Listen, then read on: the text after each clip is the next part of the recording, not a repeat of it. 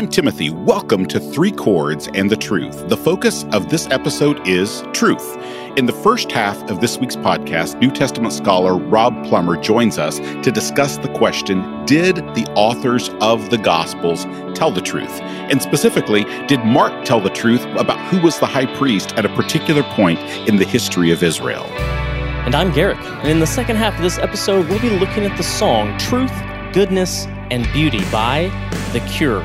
If you're interested in digging deeper into the truth of God's Word, take a look at the book Going Deeper with New Testament Greek, co-authored by Rob Plummer and published by our friends at B&H Academic. For more information about Going Deeper with the New Testament Greek and others, go to bhacademic.com.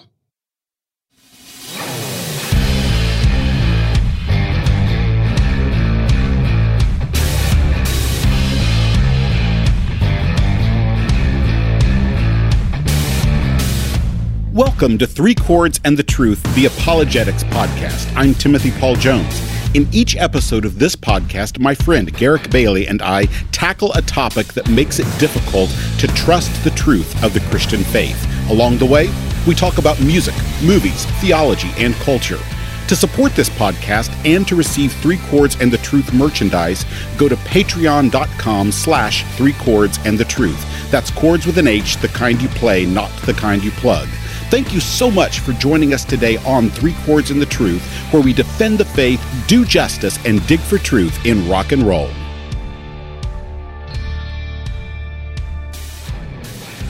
I'm Timothy Paul Jones, and today I'll be having a conversation with Dr. Rob Plummer about the truthfulness and reliability of the New Testament Gospels. Dr. Plummer is the Colin and Evelyn Eichmann Professor of Biblical Studies at the Southern Baptist Theological Seminary in Louisville, Kentucky. He's the author or the co-author of many books, including Going Deeper with New Testament Greek and the forthcoming Beginning with New Testament Greek. He's best known as the unseen voice behind the daily videocast, Daily Dose of Greek, which you can find at dailydoseofgreek.com. Thank you so much for joining us today, Rob. It's a privilege to be here. Well, if you could be a part of any rock band in all of the history of rock and roll, what band would it be and what part would you play? This is a question we ask every guest because even though we're very serious about the Bible, we are also very serious about rock and roll. So what band would that be, Rob?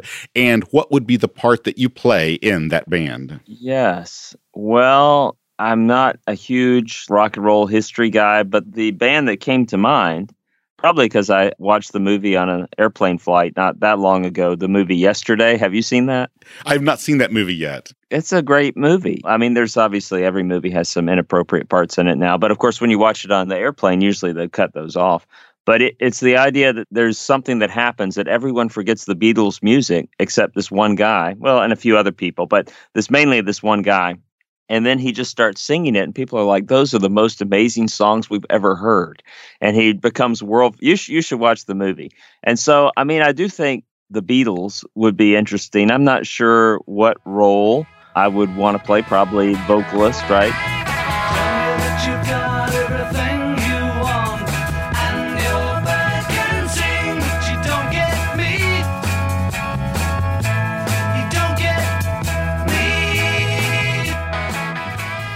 You know, I'm not musically talented, so this is not a realistic dream at all. I mean, singing a line of music on the proper pitch is sort of my level. I'm just aiming for someday. Maybe I'll get there. Which is the opposite of your spouse, who is a phenomenal vocalist. She is just absolutely amazing vocalist. Yeah, she is very gifted. And my children are very good with music too, but I do not have that gift. It all came from your wife, not from you. I have the gift of music appreciation. Okay. I can sit back and appreciate how well they do. Well, in his book, Misquoting Jesus, the story behind who changed the Bible and why, New Testament scholar Bart Ehrman tells the story of how he began to lose his faith in the inerrancy of Scripture. And it was during his second semester as a student at Princeton Theological Seminary, and Bart Ehrman wrote a paper in which he attempted to reconcile what is apparently a historical blunder in Mark chapter 2 and verse 26. In this passage, Jesus referred to an event that occurred in the time of the high priest Abiathar, when in fact that event happened, at least according to 1 Samuel 21, during the high priesthood of his father Ahimelech. And so Bart Ehrman writes this paper to show that this is not a historical error after all. But then his professor, a man named Cullen Story, responded by writing one single comment on the paper. And the comment that he wrote was, maybe Mark just made a mistake. And according to Bart Ehrman, at that point, he began to move away from his belief in the inerrancy of Scripture. And in time, due to the problem of evil, not due to the problem of inerrancy, he walked away from the faith completely and has ended up as an agnostic and then as an atheist. Now, before we even look at this dilemma in Mark chapter 2 and verse 26, what I want to do first is simply to explore a couple of other important questions. And one of those is, what do we even mean when we talk about inerrancy? What are we meaning? What do you mean when you say that the Bible is inerrant? What are you even talking about? What does that mean to say that we believe in the inerrancy of the Bible? Yeah, to affirm the inerrancy of the Bible is to say that the Bible is completely truthful in all the things that the authors of Scripture are asserting. And so, for example, it's nuanced. It takes into account their literary, stylistic preferences. For example, they're not intending to be chronological. The Gospels differ on chronology. So you can't hold Matthew, Mark, and Luke to a standard of chronology when they were not intending to do that. But in all things that the biblical authors were intending to affirm or intending to deny, those things are completely truthful and authoritative. So what should our strategy be for dealing with apparent contradictions in Scripture? If we believe in the doctrine of inerrancy, if we believe that what the Bible affirms about itself and what God has affirmed in Christ about the Bible is that it is without error, it's completely true. So what should be our strategy when we do run across these things that it seems like there's an error or a contradiction in the Bible? Yeah, I think there could be a number of different things people could think about in regard to this. Number one, I think it's important for them to realize that they're not asking a question that hasn't been asked before. I mean, if you go back to the earliest writings of the church fathers, you go back to Augustine, Eusebius, you go back to the people that they're quoting, Hegesippus and Julius Africanus, and these people, they're aware of these surface level discrepancies in Scripture, for example, between the genealogy in Matthew, the genealogy in Luke, and they don't say, oh, just ignore that, or we don't know what to do with that, but they offer multiple historical reflections to explain that apparent discrepancy and methods for approaching texts that are puzzling to us. And so I think, number one, we just realize if you read the Bible carefully, over time, you will end up having questions. And you don't just ignore those. You explore them. There are many excellent resources. Any decent study Bible, the ESV Study Bible, the NIV Study Bible, these study Bibles address these things. The Apologetic Study Bible. There are standalone resources of difficult texts to deal with and the way they've been handled in Scripture, handled throughout church history. I think it's also important to not stop being a Christian in that moment, right? We don't suddenly become these atheist historicists, but we remember we have a loving Heavenly Father who cares for us, who is not trying to hide things from us and deceive us and trick us. And we need to be inclined to call out to Him and say, God, I'm reading this and I don't understand this. Would you help me think through this? Help me think about resources. Help me know who to talk with this about. And realize that sometimes we may have a question that we hear several responses to, and we're like, yeah, I'm not sure. I'm just going to put that on the shelf. And what I know about the God who inspired Scripture, I trust Him, and I can't reconcile that right now. But I realize that I'm okay just setting that to the side for the moment and coming back to visit that at a later time if I need to. I think one of the things you've hinted at there that is so important is what is most important often in this is not that we can answer every single question, but that we have confidence in the character of the God we serve. Because really, inerrancy is not this standalone thing that is apart from the character of God. Rather, inerrancy is a declaration that given the type of God who has revealed Himself in Jesus, given the type of God that we know has revealed Himself in history and in nature and in Christ, given His character, He seems to be the type of God who would give us a word that is trustworthy. And that's really what we're asserting in inerrancy, is that he has given us a trustworthy word. One of the ways that I've heard it said to define and to articulate what it means practically to believe in the doctrine of inerrancy is that the Father does not lie to the Son does not lie to the Spirit did not lie to the authors of the text, and the authors of the text did not lie to us. In other words, there's something we kind of trace back to the very character of who God actually is and what he's done in history. I like the way you said that, and I like the way it's grounded in relationship, because the scripture is not, again, it's not like we're going into a laboratory and the Bible is this just object, but it's a communication from the God who is there, from the triune God whom we know through Christ, right? Who, as you said, inspired the word by his Spirit and whose Spirit dwells in us. And I've given the analogy to students before. It's sort of like there comes a point in becoming a believer and coming to know the Bible where it's sort of like a marriage in some sense. There's this level of trust. So if you have a healthy marriage, you don't walk around. My wife says, hey, I plan to be at the house all day. And then later I see her out driving around. I don't say, oh, that little liar. What's she doing? Like there's a level of, I guess I'll figure out what maybe one of the kids got sick. She had to run an errand. I can't reconcile those two facts at this moment, but I know that they will be reconciled, or maybe I don't even have to ask about that because it's not a great deal of concern to me because of the relationship, long-term relationship that exists. Well, with all of that in mind, what are some of the ways that Christians have tried to reconcile this particular problem that we mentioned in Mark chapter 2? Yes, there are a number of ways, as you know, probably as well or better than I do.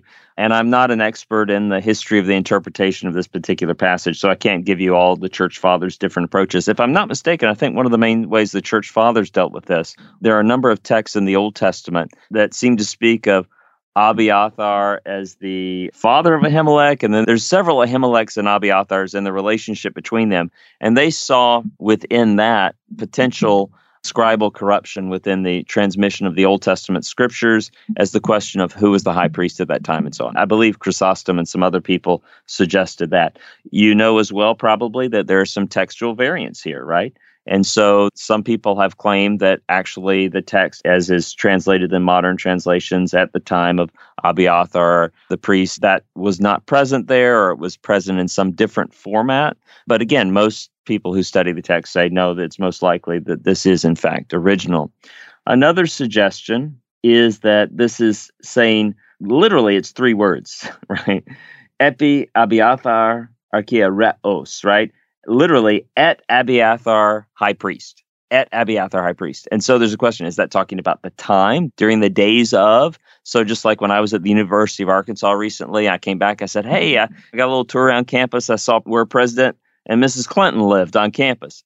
Well, they lived there long before he was president, right? But I describe him according to the title that we know him as. And so this is, for some reason, maybe because of the prominence of Abiathar in the life of David, he was a much more prominent than Ahimelech. Maybe that is why Jesus chose to refer to that time period. This happened in this time frame, especially because of the prominence of David in that episode. I'm actually inclined, I was looking at it last night and this morning, thinking about it again today, and you can see the closest parallel to it is in Mark 12:26, when Jesus again says, have you not read? And he's talking about a passage. He says, epi tu batu, at the bush, epi, right? It's sort of indicating a particular section of text, right? It's recognized as at the bush section of the Old Testament text I'm quoting. So here, at the section of text, the Abiathar priest section of text. I wonder if that's more likely. I also saw, you know that Matthew and Luke removed this, right? And interestingly, Matthew also removes that epitubatu. He doesn't like the way of, that's not the way he cites scripture. Luke adds in another verb at that point about as remembered by Moses. So it's clear that's not a way that they like to cite a scriptural section of text. A couple of other thoughts I had in relation to it is, it's interesting that the term high priest or chief priest that we're reading here, it's used extensively in the New Testament. Over 120 times it appears, usually in the plural. And within the Gospels, you're talking about Annas and Caiaphas and the high priestly families. So maybe it's noteworthy here that the term appears without an article in front of it. He was one of the chief priests, just like there's a multiplicity of chief priests. He was one of them. And even in some Old Testament texts, we have Zadok and his son and Abiathar and his son, and referred to as this plural chief priestly group of rulers. So of all of those different potential ideas, thoughts, solutions for this, where do you lean? Where do you say this one is, I think, probably the most likely out of all the different possibilities? Yeah, I think the most likely is it's used to reference a section of text in the Old Testament. In other words, just like the closest parallel in Mark 12:26, that the epi phrase followed by a noun is, because remember, there's no chapter divisions at this time, there are no verse divisions. And so I'm inclined to think that, especially looking at both of those texts and how Matthew and Luke have felt the need to edit them slightly, right? And I'm getting that both from the way they're introduced, have you not read, right? There's a reference to, and there's this need to cite where the text is being read in the Old Testament canon. I do think potentially some of those other suggestions are also in play, like the plurality of chief priest, the significance of choosing, is there some theological nuance or significance in choosing Abiathar as opposed to Ahimelech, either because of his prominence with David or potentially the meaning of his name, even less likely. But yeah, the one that seems most convincing to me today, right, I could be wrong, is the citation of a scriptural section. Well, speaking of learning Greek and digging deeper into the Greek language and learning to read the New Testament in Greek, you've got a book coming out called Beginning with New Testament Greek. Could you tell us about what that book really is doing and what you hope to accomplish through this particular book from B&H Academic? Yeah, so most of your listeners probably know the New Testament is written in Greek. So if we want to actually read the words and phrases and sentences of the apostles, we need to be able to read Greek, right? Everything else is a translation. Great translations. But for people who are serious about the study of Scripture, there often comes a point where they say, hey, I want to go back. I don't want to rely on someone else telling me what the Greek says there. If I see modern translations that disagree, I want to be able to understand why. I want to understand the best commentaries that are referencing the Greek. And so Ben Merkel and I, our goal in producing this was to produce a readable, accurate, up-to-date text that introduces people who have never had any Greek before. So whether someone's studying on their own or a Bible college or a seminary, it begins with the alphabet. They learn the alphabet. The book has several features which I think make it unique, but one of them is that it has links throughout it to video lectures. So someone, for example, who's not able to go to Bible college or seminary would still have a basic set of lectures to work through, not as detailed as an online class with quizzes and additional homework help and all that kind of stuff, but a very solid set of overview lectures through free video links provided in the book. We also will have a website that's given, the address given in the book, that will have extensive other free materials, digital flashcards, PowerPoint materials, things like that, that I think will aid students in learning to read the Greek New Testament. Well, thank you so much for joining us today. It's been great to have you on the program again. Good to be here. Thank you for having me, Timothy. Well, to learn more about Dr. Plummer and to learn more about New Testament Greek, subscribe today to Daily Dose of Greek. You can do that at dailydoseofgreek.com. That's dailydoseofgreek.com. It gives you literally a daily dose of Greek. Each day, you'll get a brief video in which you can watch that video and learn Greek over time. And there's even introductory lectures there. And now with this book that Ben Merkel and Dr. Plummer have produced, Beginning with New Testament Greek, it's never been easier for you to actually be able to learn to read the New Testament in the original languages. So go and start at dailydoseofgreek.com.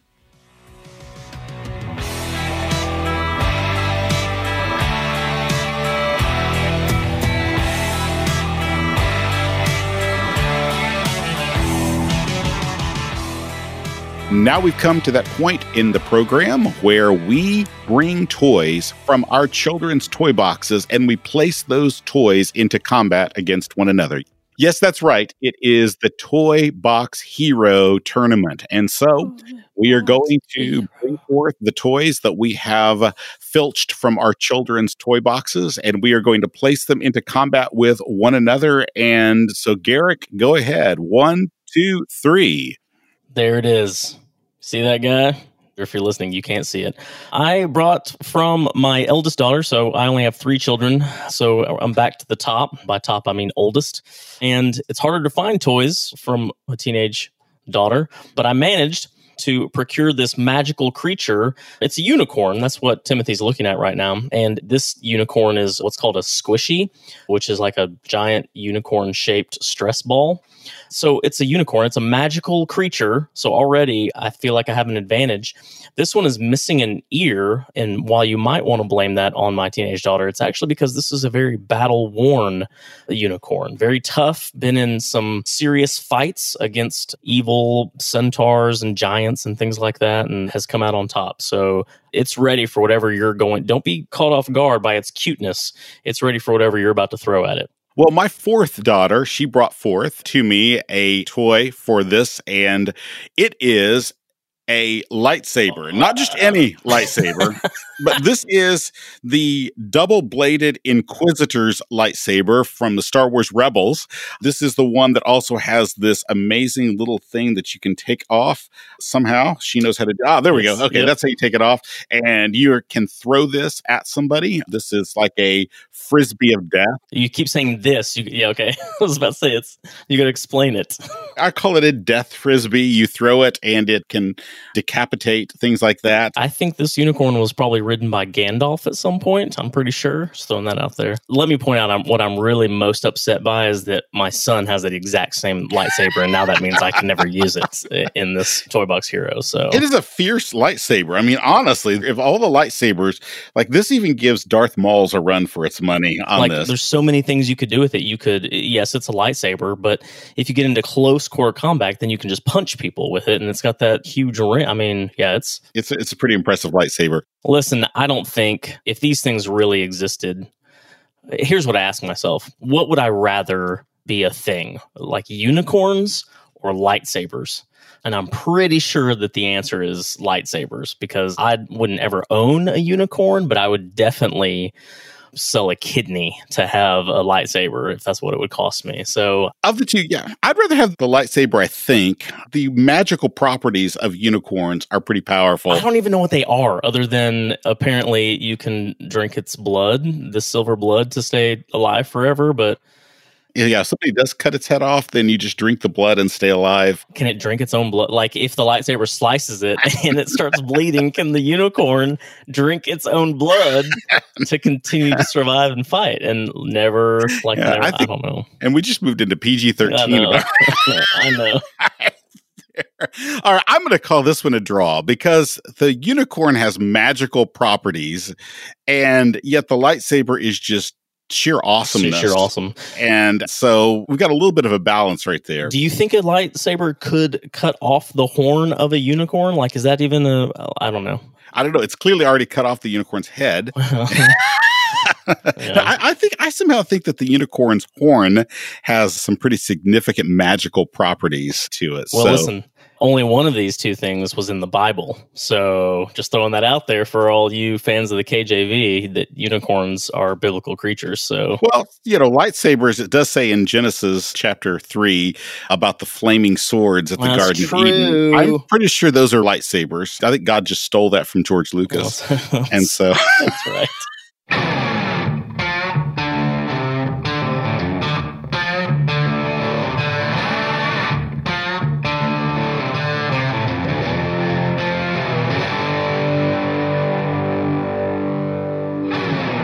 If you've already subscribed to 3 Chords and the Truth, thank you so much for your support. If you haven't subscribed yet, subscribe today and leave us a review on your favorite podcast app. If you're interested in links and show notes for this episode, you can find those at our website, 3chordsapologetics.com. As always, that's chords with an H, the kind you play, not the kind you plug. Well, the way Garrick and I see it, one of the greatest evidences of God's common grace is rock and roll. And so now is that moment in the program when we take a look at one of the greatest songs in the history of rock and roll from a theological point of view.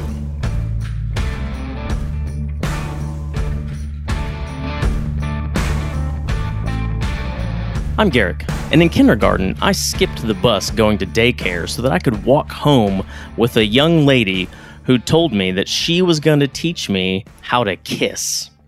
I'm Timothy, and when I was a youth minister, we were in a worship service, and the youth got a little bit out of control in the youth worship service, and we left a hole about 6 foot high and 6 foot wide in the sheetrock. So I got a banner, covered it up, and swore all the youth to never tell what had happened. But then later, I felt really guilty, and I told the deacons exactly what had happened. And later, I ended up becoming the senior pastor of that particular congregation. Well, atheists cannot live consistently within their own worldview. That's what we're going to look at today. Atheists can't live consistently within their own worldview. And to do that, we're going to take a look at the song Truth, Goodness, and Beauty by The Cure. Now, to talk about the band The Cure is to talk about Robert Smith, because he's really the only consistent member of The Cure all the way back to the beginning of the band. He's the lead vocalist. He's the primary songwriter, the only one who has been with them since the beginning. To end, holding for the bad to go.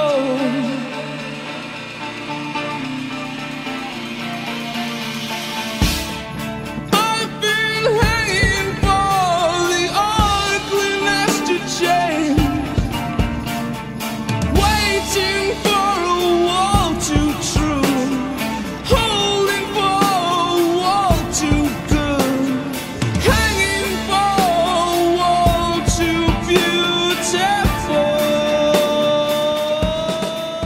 I feel like The Cure is one of those bands that people know way more of their music than they realize. And I think conversely, there's a lot of songs that get attributed to The Cure that aren't their songs.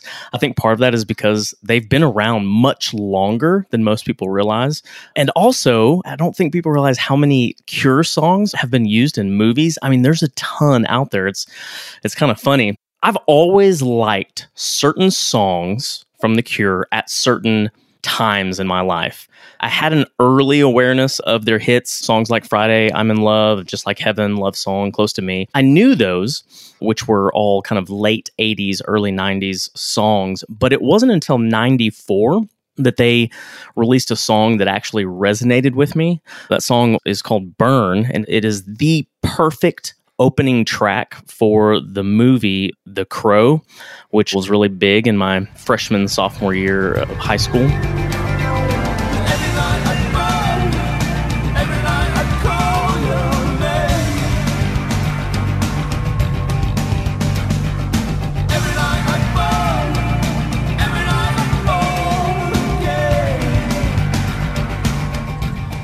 They started in January of 1976. I was 3 years old when this group first began to come together, and they began not as The Cure, but as Malice. Malice was the name of the band. No one thinks that The Cure has been around longer than U2, but in fact they have. Isn't that crazy? It is. You don't think about The Cure being around that long, and with Robert Smith being there the entire time. And when Robert Smith started out with the band, he wasn't the guitar player. He wasn't the lead vocalist. He was actually the keyboardist. But they had this sound originally that began to dissipate very quickly because they began to be influenced by the rising punk movement, the punk rock movement. And punk is just sort of a stripping down of rock and roll. Think about at that time, some of the popular music in the years right before that were, for example, Jimi Hendrix's Electric Ladyland album, which is just layer upon layer upon layer upon layer. It's recorded, it's very polished, and it sounds amazing.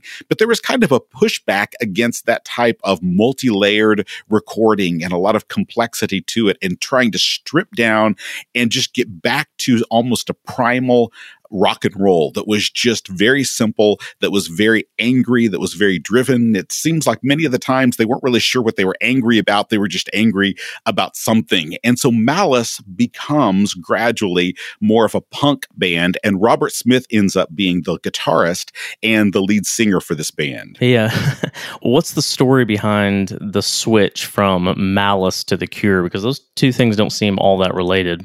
Right. They don't seem like they're that related. They're kind of the opposite thing, Malice and The Cure at that point. It's really a pretty boring story behind that because there was a song written by one of the members of the band called Easy Cure was the name of the song. And so they started calling themselves after their own song, Easy Cure. And then by 1978, they had become just The Cure. And they released an album about that time called Three Imaginary Boys, which was this really kind of bouncy, happy punk music. And as you get into their music over the next few albums, it becomes very much not bouncy, very much not happy at all in any way, shape, or form. Opposite. It fades. I mean, but that early album, that first album really is this really bouncy, happy punk album.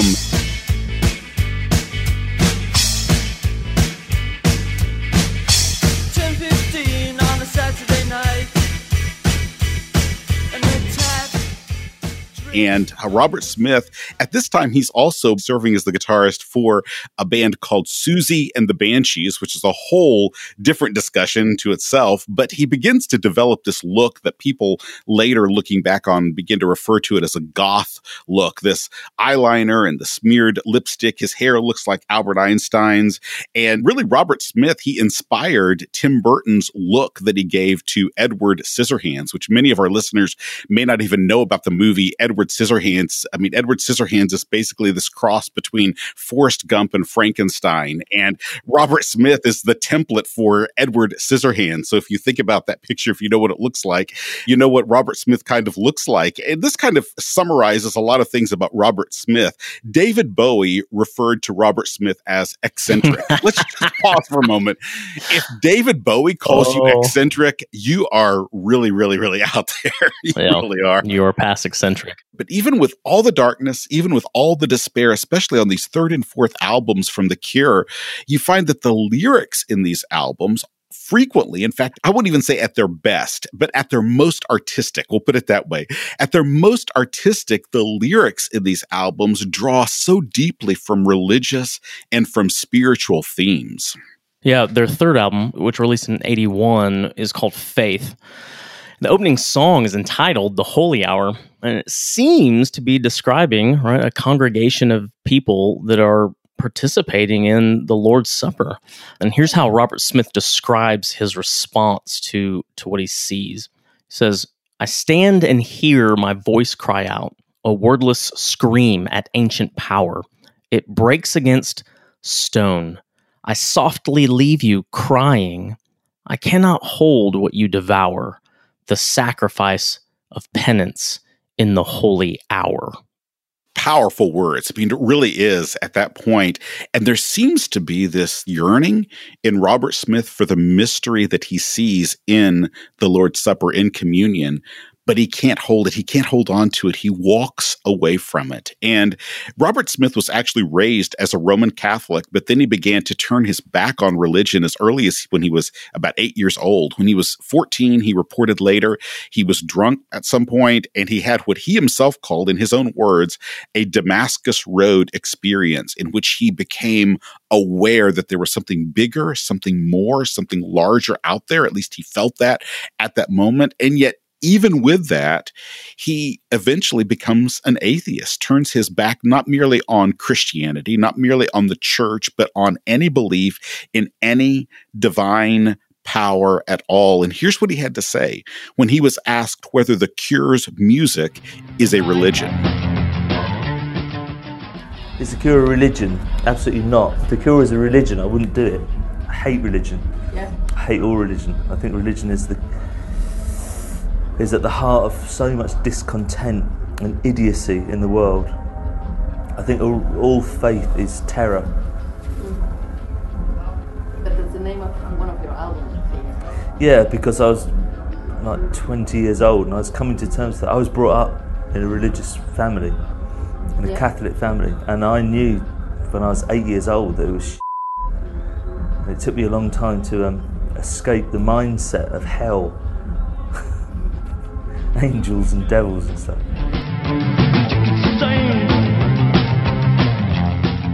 By the time they recorded their fourth album in 1982, The Cure descended into deep alcoholism, drug abuse.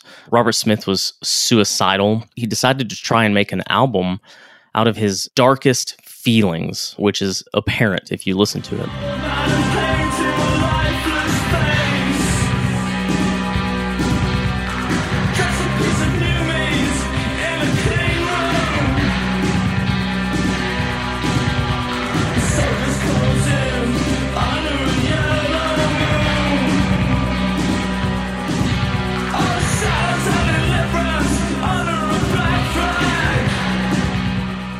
Robert Smith said later, he said, we got a hold of some very disturbing films and pictures to kind of put us in the mood. And I wondered later, was it really worth it? We were only in our early 20s, and it shocked us more than I realized how evil people could be. And so they just are filling their minds not only with drugs, not only with alcohol, but also these perverse and violent and degrading images that work their way into this fourth album. And he admits, he says, it had a very detrimental effect on everyone in the group. And it's really apparent on the album. I would call the music a gloomscape is the only thing I can think of. It's dull, not in the sense of being boring, but it's dull in the sense of like a throbbing pain. It's like a musical toothache. I just don't think the world was ready to sit and stew in the dark places that these guys were in their young 20s. That's the other crazy thing. Their young 20s, being in the early 1980s. And so they began producing several hits, right? In the next few years, some well-known songs like Close to Me.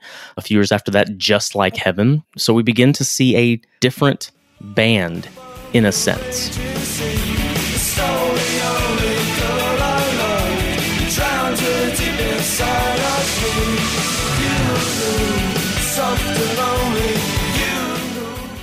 Yeah, they really begin to, as they just kind of find this other rhythm, we might say. And in the midst of this, there's also personal changes in this. So Robert Smith, he had met a girl named Mary Poole when he was 14 years old, fell in love with her. And in 1988, they got married, and they are still married today. They've been married over 3 decades now. And the song Just Like Heaven, the song Love Song, were written for her.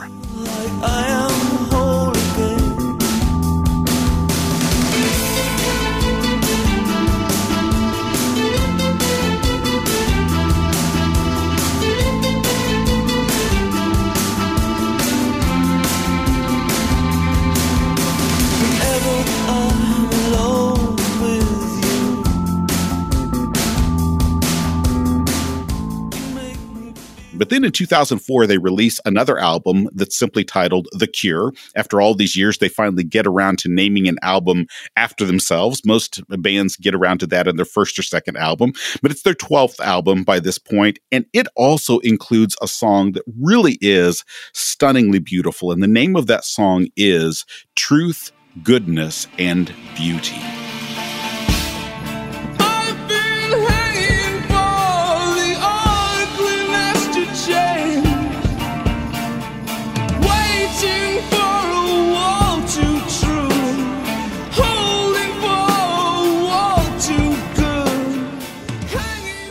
That song is so full of a yearning, a longing for things that are good and true and beautiful. And the very name of the song, Truth, Goodness, and Beauty, those are what are called in philosophy, theology, and many other areas, the transcendentals, okay? The transcendentals. Truth, goodness, and beauty are the 3 transcendentals. And these transcendentals are really an answer to the philosophical question, and that is, what are the properties of pure being?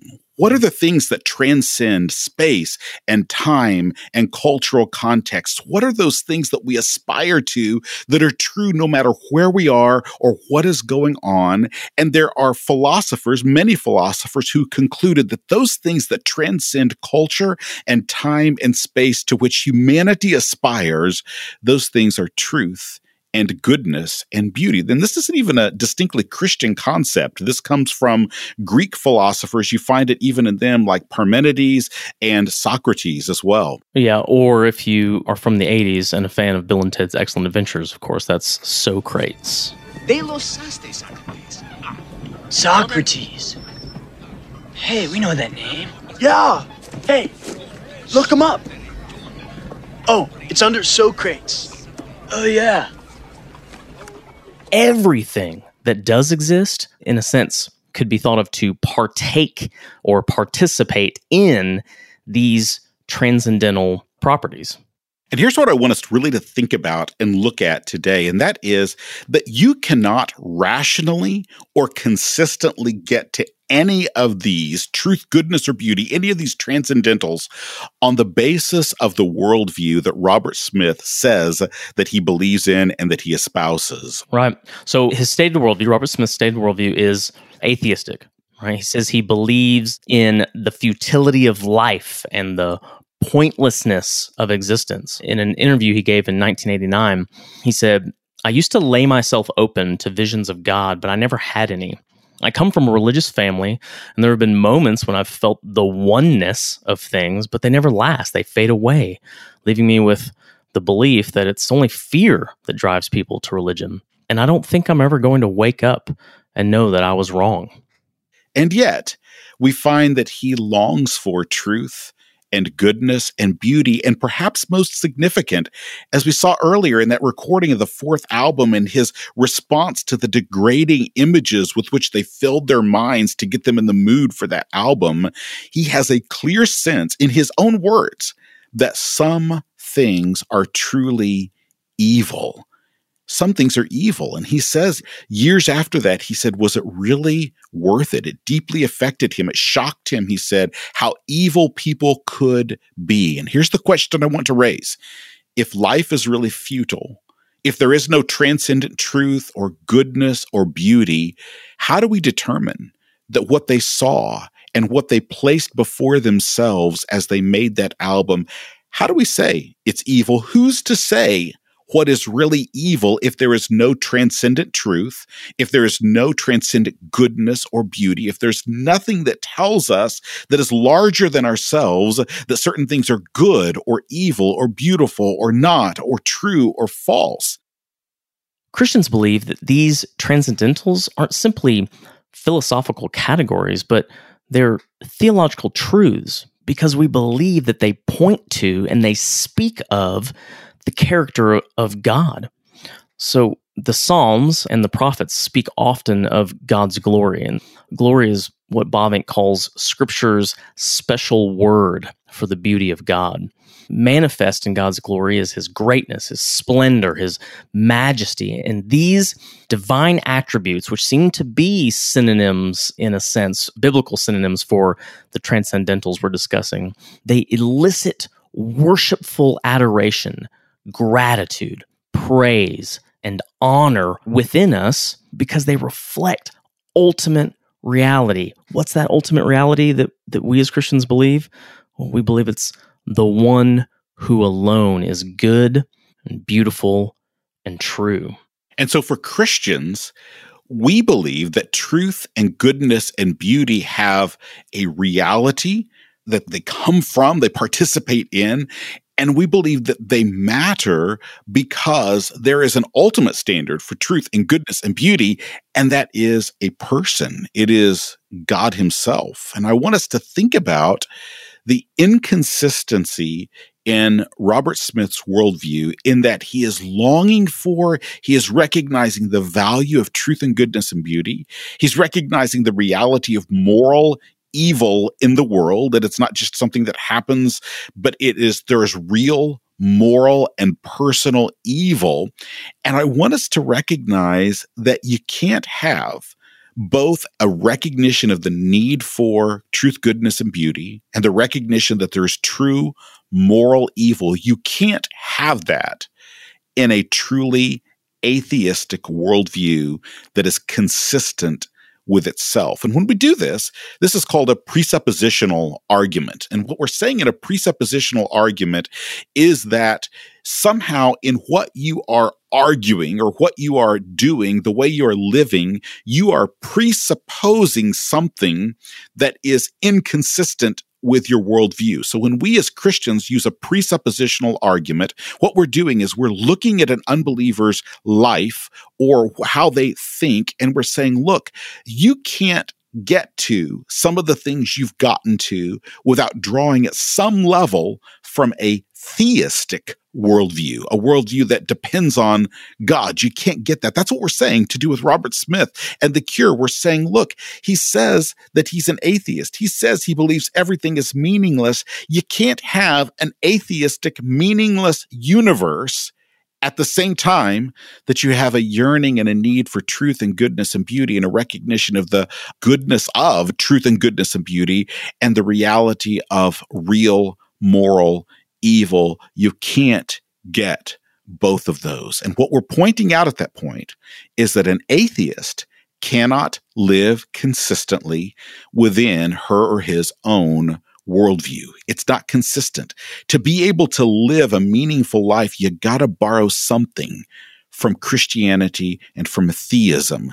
You can't live a meaningful life with real moral choices and moral beliefs and moral consequences without at some level drawing something from a theistic worldview instead of an atheistic worldview. Robert Smith says at one point, every animal would rather die themselves than lose their offspring. But here's what he says then after that. He says, but it's all genes, isn't it? It's all just genes, isn't it? Do you see his worldview right there? He's saying that our love for, our care for our children is nothing more than just genetics. There's nothing more in that. But again, if it's all just genes, if it's all just genetics, if there's no transcendent meaning at all, why does it matter if I hurt someone? Why does it matter that I seek truth and goodness and beauty? Who's to say that anything is really evil at all? And yet you've got a man here in Robert Smith who simultaneously says it's all just genetics. I'm an atheist. Everything is meaningless. And yet at the same time, he yearns for, he sees the value of truth, goodness, and beauty.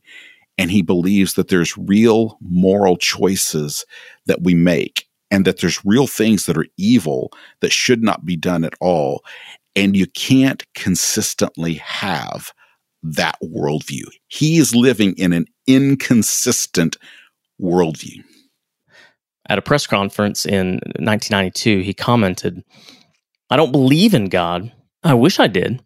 But other times, it seems like he simply sees everything as meaningless and absurd. At times, we see him searching. And at other times, it almost seems as if he's given up. He's come to a point where he believes it's impossible to find whatever it was he was once looking for. So look, you won't see it. Listen, and you won't hear it. Now, in all of this, I just have to admit that I admire anyone who manages to work philosophical transcendentals into a song for popular consumption. And this song, Truth, Goodness, and Beauty, it really does have a bit of a beautiful twist to it as well. About halfway through the song, Robert Smith encounters a girl who sees herself as the opposite of truth and goodness and beauty. She says in her own words, all that she says is a lie. She feels like she is ugly and evil.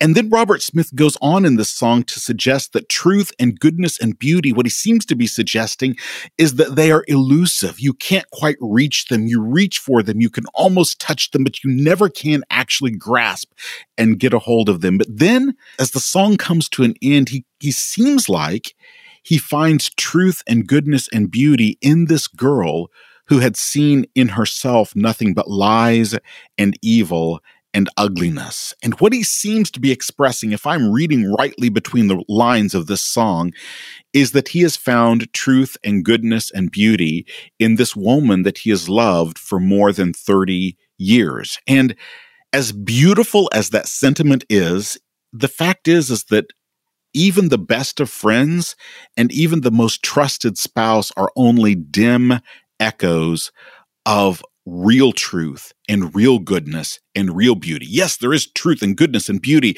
in our closest friendships, in our spouse, in many things in life. We taste little fragments of truth and goodness and beauty, but ultimately these realities are only found purely and perfectly in the being of God and supremely in the incarnation of the second person of the Trinity in Jesus. When we look at Jesus, we see truth and goodness and beauty enfleshed. And the fact is that even if truth and goodness and beauty could be found anywhere in anything in this world, even if there was something in this world that was true and perfect, truth and goodness and beauty, Robert Smith's worldview is still left with the dilemma of how, if everything, as he himself says, is merely genetics, everything is meaningless, it's just genetics, and there is no God, how can he assert, as he does, that there is real evil and real good in the world? There are some things that are evil. There are some things that are good. The fact is, an atheistic, mechanistic universe that's naturalistic, it simply cannot account for consistently and coherently. It cannot account for real, personal, good or evil in the world. And some atheists actually admit this. Richard Dawkins, in his book River Out of Eden, he says that in a consistently atheistic worldview, here's Dawkins' words here, there is no design, no purpose, no evil, no good, nothing but blind, pitiless indifference. Now, Robert Smith, he rightly recognizes that there is actually good and evil. And he longs for truth and goodness and beauty. But what Robert Smith doesn't seem to see is that the recognition of good and evil that he rightly holds and the yearning for truth and goodness and beauty that is in his very soul, that is inconsistent with his own understanding of reality. Hungry for a girl like you. No, not like you.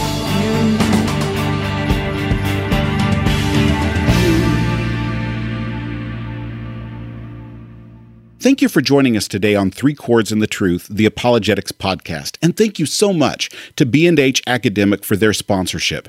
Go to bhacademic.com to find more theology and more apologetics resources.